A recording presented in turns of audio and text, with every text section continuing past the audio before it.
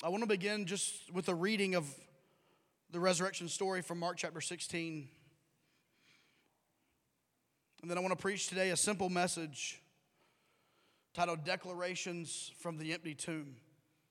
Declarations from the Empty Tomb. But in Mark chapter 16, if you have your Bibles, that's great. You can follow along with us. If you don't, the words will be on your screen, or if you have an app, that's completely fine as well. Mark chapter 16 says, "Now when the Sabbath was past, Mary Magdalene, Mary the mother of James, and Salome brought spices that they might come and anoint him. Very early in the morning on the first day of the week, they came to the tomb when the sun had risen. And they said among themselves, 'Who will roll away the stone from the door of the tomb for us?' But when they looked up, they saw that the stone had been rolled away, for it was very large. And entering the tomb, they saw a young man clothed in a long white robe, sitting on the right side, and they were alarmed. But he said to them, 'Do not be alarmed. You seek Jesus of Nazareth, who was crucified. He is risen. He is not here. See the place where they laid him. But go tell his disciples and Peter that he is going before you into Galilee. There you will see him, as he said to you.' So they went out quickly and fled from the tomb, for they trembled and were amazed. And they said nothing to anyone, for they were afraid. Now when he rose early on the first day of the week, he appeared first to Mary Magdalene, out of whom he had cast 7 demons. She went and told those who had been with him, as they mourned and wept. And when they heard that he was alive and had been seen by her, they did not believe. After that, he appeared in another form to 2 of them as they walked and went in the country. And they went and told it to the rest, but they did not believe them either." Heavenly Father, speak through your word today. Open our hearts, open our ears, open our minds. In Jesus' name we pray. Amen. This morning, would you walk with me to the place they call Golgotha? It's the place of the skull. It is historically the place where criminals would be punished by crucifixion. It's where people went to die. Would you go with me in your mind? It's specifically where Jesus, the man who claimed to be the Son of God, it's where he was nailed to a wooden cross, sentenced to die between 2 criminals. That man on the middle cross there, Jesus, had made quite a stir over the last 3 years or so. He made some outlandish claims, specifically that he was the Son of God, Messiah, Jehovah God's only Son. As you can imagine, some of those friends and relatives believed him and followed him. But unfortunately, most rejected, even of his own people. He had performed a lot of miracles. No one could really argue against that. I mean, they had seen people that were blind get their sight. No one could argue the miracles that Jesus had done. They had seen the little boy or the little girl who couldn't walk, stand up and walk. But he made such outlandish claims that he was the Messiah, the one that the Old Testament law had spoken of. But he had made those blind people to see. He had made those maniacs come into the right mind. He had made the lame to walk. He had fed 5,000 men with just a bag of a sack lunch. The list could go on. But no matter how much good this man Jesus, the one that hung on the cross in between the 2 criminals, no matter how much good he did, he never could please the religious leaders of the day. There were a few groups of religious leaders. The most popular and the most spoken of would be the Pharisees. And these were leaders of the church, leaders in the temple. The Pharisees would use the law to find fault in Jesus. Jesus couldn't do anything good without the Pharisees finding something. If he healed, well, why did you heal on this day? If he did something, well, why did you do it in this manner? And everything he did, the religious crowd found fault in. And it got uglier and uglier over time. His public ministry lasted 3 years, a little bit longer than 3 years. But it had finally gotten to the point to where the Pharisees and the other groups of religious leaders wanted Jesus dead. They put out an arrest warrant. They wanted him killed. They believed him to be a fraud, that he was not who he claimed to be, and they wanted him gone. They didn't want him showing up in a city and causing a stir and healing a few people and preaching that he was the Messiah. They were done. They even convinced a mob of people to beg for the release of a murderer, Barabbas. Will you release the murderer and put Jesus on the cross? They were committed to the death of Jesus. Oh, I forgot to tell you. Some people followed. They were called his disciples.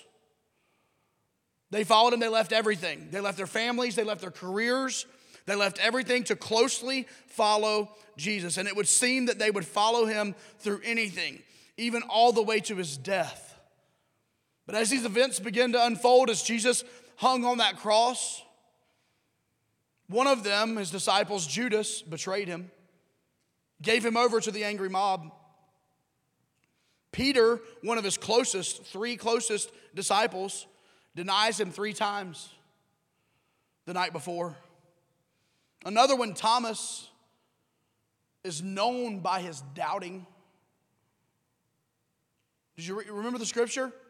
2 different times they went and told the disciples that he had risen, and what did the scripture say? They didn't believe them. It's a lot to take in, this man Jesus. This man that's on that cross. This man that's on the hill Golgotha. But that's where we're at. That's where I want your mind to be, is this man is hanging on a cross. Between him are 2 thieves. We find that one of them accepts and one of them rejects him as they stand to his right and to his left on their cross. But we're at Golgotha, and Jesus accepts the penalty of sin. The wrath of God is poured out on him as he's on that cross. And I think sometimes we think that Jesus, with a loud voice, penetrated the air and said, "It is finished." I don't believe that's the way it was. I believe Jesus had exerted every bit of physical energy that he had. Unable to be recognized on that cross. And he utters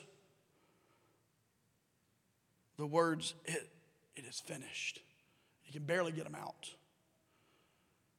The soldiers, instead of breaking his bones, they thrust a sword through his side, and most people believe that it punctured his heart, and that water and blood fell, poured out like a river. Holy blood, precious blood. But his body is removed, and it's taken to a tomb. There's a man named Joseph. Joseph says he can use the tomb that I have. Honestly, just thinking logically, Joseph probably is thinking, I'm not going to be used anytime soon. Maybe he was a younger guy. And they take Jesus off that cross. They unhook him from those nails. And they take him to the tomb that Joseph gave him. They placed his lifeless body, and by the way, it was lifeless. Completely lifeless body in Joseph's tomb. There was no fanfare. There was no hoopla. There was no ceremony. No close followers were nearby. Even the closest and best of his followers had kind of walked away during his death. And there lay Jesus, the man who claimed to be the Son of God, the man who claimed to be the Messiah, the man who claimed to be the Savior of the world. There he laid in a tomb, dead, lifeless. As seen by the reaction of the vast majority of his closest followers, I think we can say this: all hope was lost. All hope was lost. Jesus, you mean to tell me for 3.5 years that I followed you, that I left my job, that I told my family that I was gone and they wouldn't see me again because I followed you, because I believed you, and now you're dead?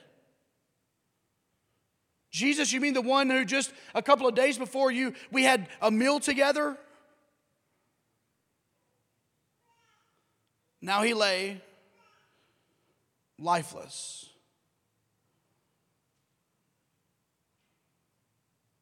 But what they didn't know was that this was part of the master plan. As Jesus had predicted on numerous occasions throughout his life, his death would not be the end. His body would be destroyed. He predicted that. But in 3 days later, he would rise again. And go with me to that tomb, and we're not here to discuss a Wednesday, Thursday, or Friday death of Jesus, or however the math works out in your head, that's fine. But I want you to go with me to that tomb now. We've removed him from the cross, and he's in the empty tomb. And he's there, and the Bible says that on the third day. Okay, so however you want to do your math. On the third day, with one heartbeat, with one breath, with one flicker of an eyelid, Jesus is alive. In that specific moment, no one was there. No one was an eyewitness. But in that moment, Jesus came back to life. And this morning, I'm here to declare to you that that is the single most important moment in the history of human civilization. When Jesus breathed his breath, when his heart beat for the first time, when his eyes opened for the first time. For you see, this is what separates all other religions, all other belief systems. Every religion has a Savior. Every religion has someone who they worship. Every religion, many religions have some that died for them, and they commemorate their leader's death every year. But what separates all of the other teachings and the other belief systems from biblical Christianity is that we believe that our Savior didn't stay dead, but that he supernaturally woke up from that grave and he rose again.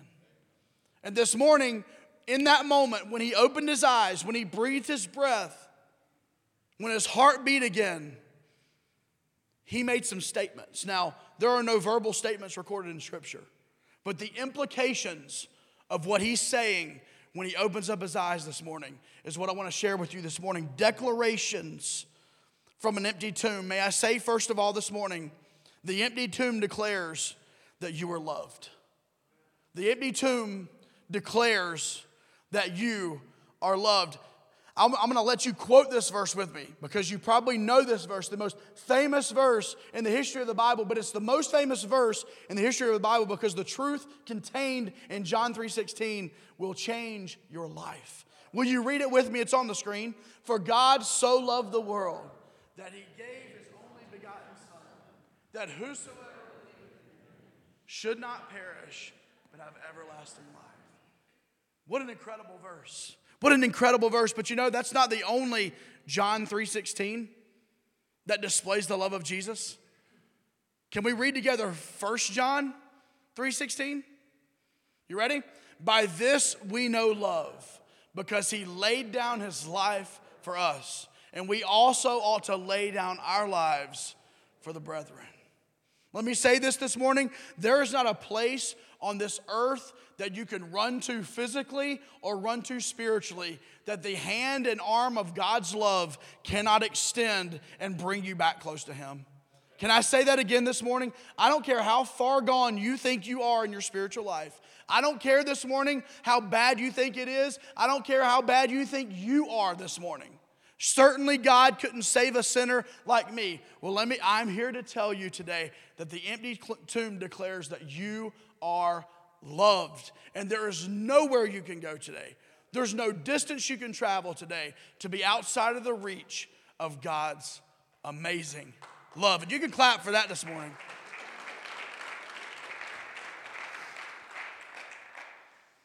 Listen, this morning, your friends may have forsaken you. Your family may have turned their back on you. You may be in a relationship right now with someone who has pushed you away. Life might be terrible right now. You might think that friends have forsaken you, family has forsaken you. Your job, it might be a terrible time right now for you. But may I just say today to lift up your eyes on Easter Sunday.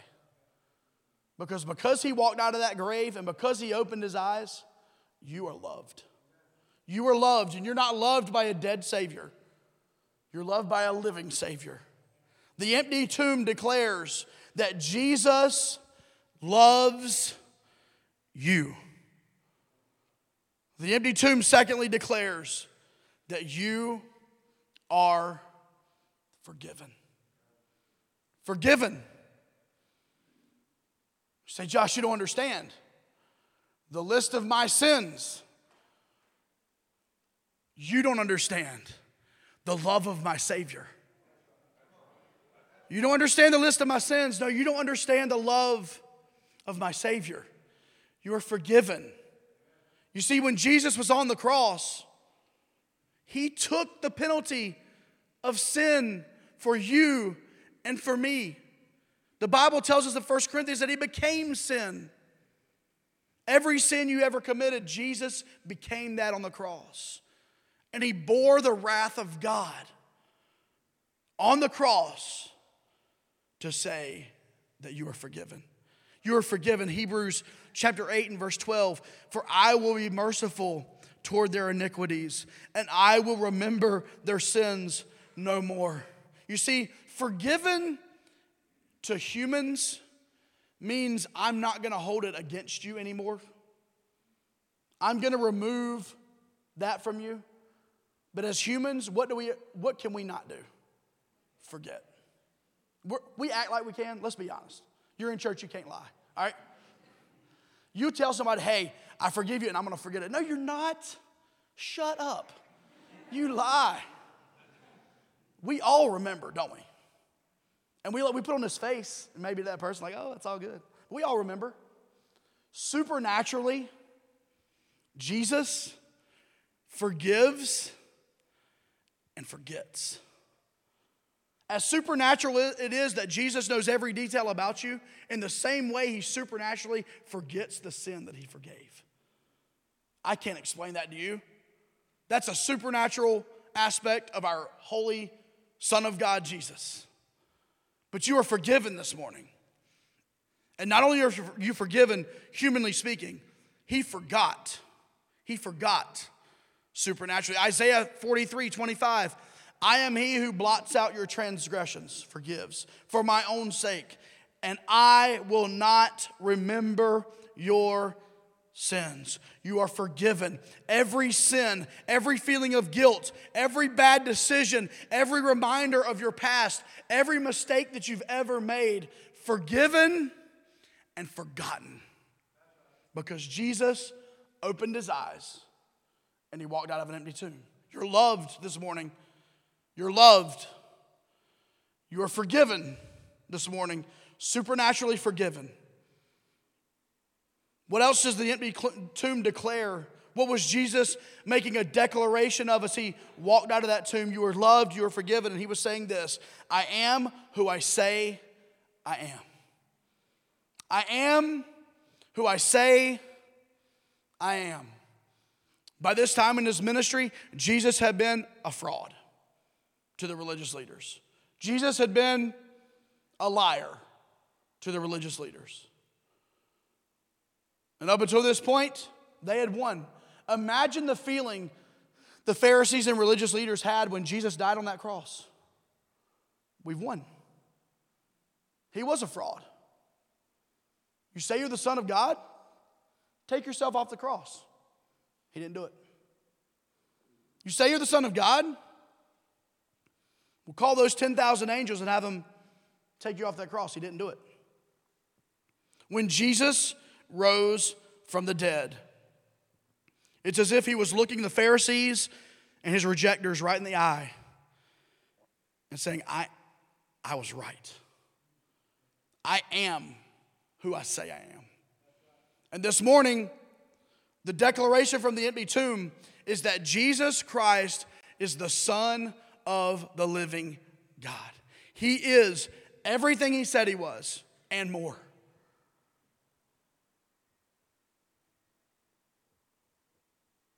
The resurrection put the entire world on notice that this man that most had rejected, this man who had performed these miracles but had said all the wrong things, that he was right. And he was in fact everything that he claimed to be. The empty tomb, Jesus declares, I am who I say that I am. Fourthly this morning, the empty tomb declares that death has been defeated.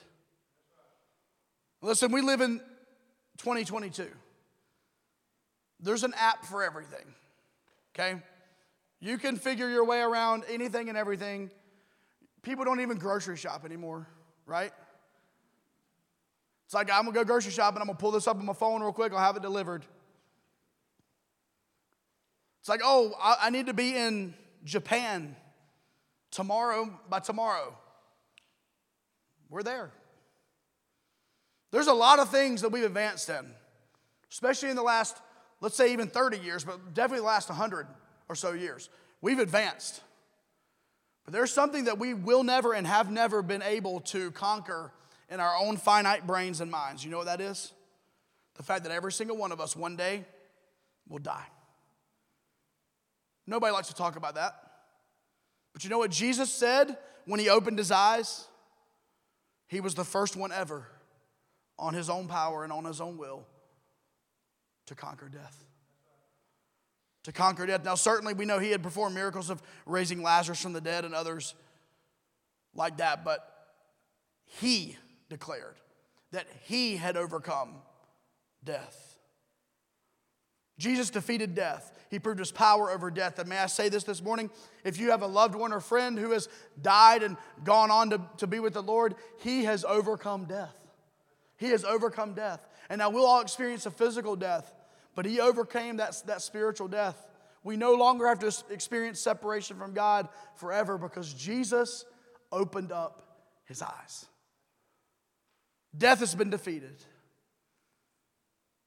When Jesus rose from the dead, when he opened up his eyes, when he breathed that first breath, when his eyelids just fluttered, he declared that you can live in victory. You can live in victory. John chapter 10 and verse 10 tells us this: the thief does not come except to steal and to kill and to destroy. I have come that they may have life and that they may have it more abundantly. Listen to me this morning. We sang about it today. Raised to life. Because he lives, I can face tomorrow. You know what the tomb declared? Because he rose in victory, you can live in victory. Listen, believer, maybe this morning, if you're a believer in Jesus, you don't have to walk around defeated. You don't have to live under the circumstances of this life. You can live in victory today because Jesus lives in victory over the grave. He rose in victory so that you could live in victory. And I see people that claim the name of Jesus, and they walk around and they're mopey and things are always, it's always bad and it's always bad and it's always bad. And I want to say, Jesus rose again to give you abundant life. Life, some versions say, to the full. You can live in victory.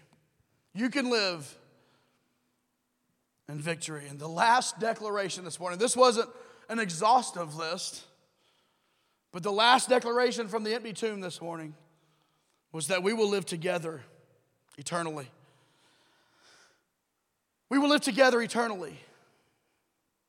Shortly after his resurrection, Jesus ascended into heaven. In fact, the book of Mark, if we continue reading, it rolls through it real quick. Like he ascended. Those disciples that were seated there, they looked up. He ascended into heaven. What did they do? Like a kid looking at an iPad, right? They just stood there, looking up. What had to happen? Angel said, hey, listen, get moving. But he said he's coming back. Yeah, he will. But get moving. They literally thought that he was going up for like a few seconds, that he would return to them. That's how much the disciples believed in the resurrection. I'm sorry, in the second coming of Jesus. That's how much they believed. But what was Jesus doing? He ascended into heaven. He left us the Holy Spirit as a promise, the book of Ephesians tells us. It's a promise and a guarantee of what is to come. And he went to prepare a place for us. Listen, there's a lot the Bible says and a lot about the Bible doesn't say specifically about that place that he's prepared for us. But all we know is this, he's there. He's there.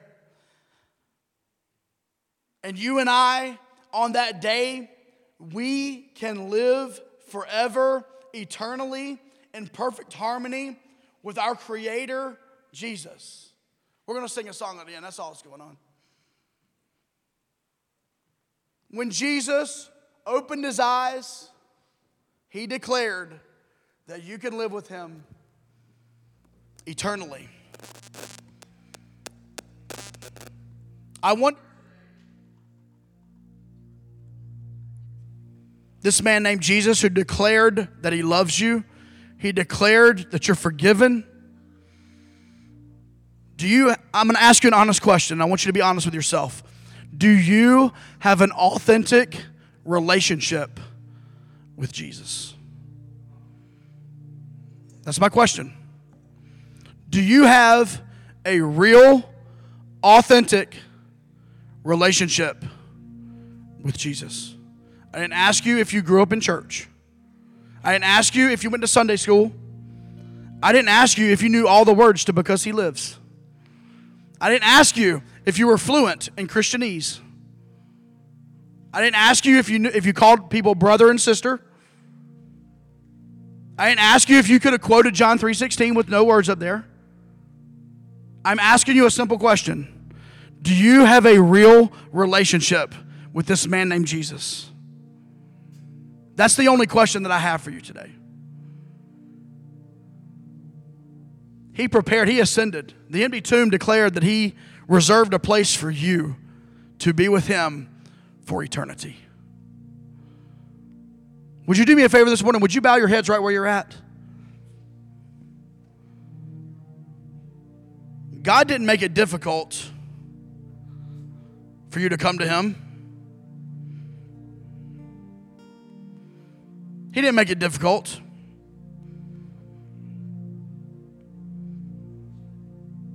And it was difficult on Jesus. But for you, what does he tell you? He says to repent and believe the good news.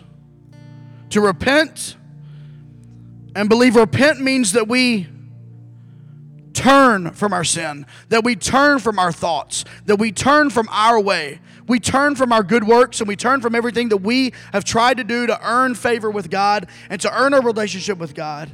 We repent of that and we believe that Jesus and only Jesus, as we sang about earlier today, that only Jesus can bring us into a relationship with God. Only Jesus can take us to be with Him forever, eternity in a place called heaven. It's only Jesus. It's no work that you can achieve. It's nothing that you can do this morning. And may I ask you, if you're seated in your seat today and the Holy Spirit is pulling on you and you don't really know what that means, but you know that something is going on the inside and someone is drawing you, I want today to invite you to simply repent and believe on Jesus. Right there where you're seated. I'm not going to ask you to say a word out loud. I'm not going to ask you to stand up or anything this morning. Here's what I'm going to ask you to do in the stillness of this moment. Draw a circle around your seat, and it's you and it's God. And I want you to say something like this: God, I acknowledge that I'm a sinner and I'm far from perfect. I acknowledge my sin before you. I realize that all have sinned and I'm one of those people. I understand there's a penalty for sin. That penalty is death in a place called hell. But I believe that you came and you lived the life on this earth that I couldn't live, the perfect life. And you died on the cross, the death that I deserved to die. I deserve to be the one on the cross. I'm the one with the sin. But you died my death. But you didn't stay dead. I believe that you rose again. And Jesus, today I repent of my sin and I believe in the name of the Son of God, Jesus Christ. Jesus and Jesus only. Forgive me of my sin. Give me a home in heaven with you when I leave this earth. I wonder if you're here today, and the only thing I would ask you to do, just so that I can honestly just kind of rejoice and celebrate with you. Every head's bowed and every eye is closed this morning. If you prayed a prayer like that today, to begin a relationship with Jesus, man, we would love, oh man, that's what we live for. For people to take that step. That step. If you made that step today, it was a simple step. If you made that step today, would you simply lift your hand up beside your head and you can take it back down after that? If you made that step today, would you lift your hand? Amen. Man, that's awesome. Anybody else this morning say, Josh, I took that step of faith today. Would you let us know by raising your hand? Thank you so much. One day, those of us that have done what these couple of folks did this morning, and that is to begin an authentic, real relationship with Jesus. One day, we will all be together. You remember the criminals on the two sides of Jesus? You can look this way. You remember the criminals on the two sides of Jesus? One of them rejected, one of them accepted. The one that accepted will join us one day in eternity. And I know we've got loved ones up there that we want to see. How many of you have a loved one you want to see one day? I know we've got friends that we want to see. May I propose to you today that the one that we will see is our Savior. And maybe you get the privilege of standing beside that criminal and bowing your head to the ground on your knees with tears in your eyes, singing something like, Holy, holy, holy. Would you stand with me and worship as we close? Thanks for listening today. If you're listening for the first time, we would love to hear from you. Maybe you have a question about the gospel of Jesus. If so, we'd like you to send us an email at hello@keystonerdu.church. If you're a regular listener to our podcast and you would like to donate to the media and outreach ministries at Keystone, your gift would allow us to do more in an effective way to get the gospel out. Thank you for partnering with us in ministry in Durham and around the world.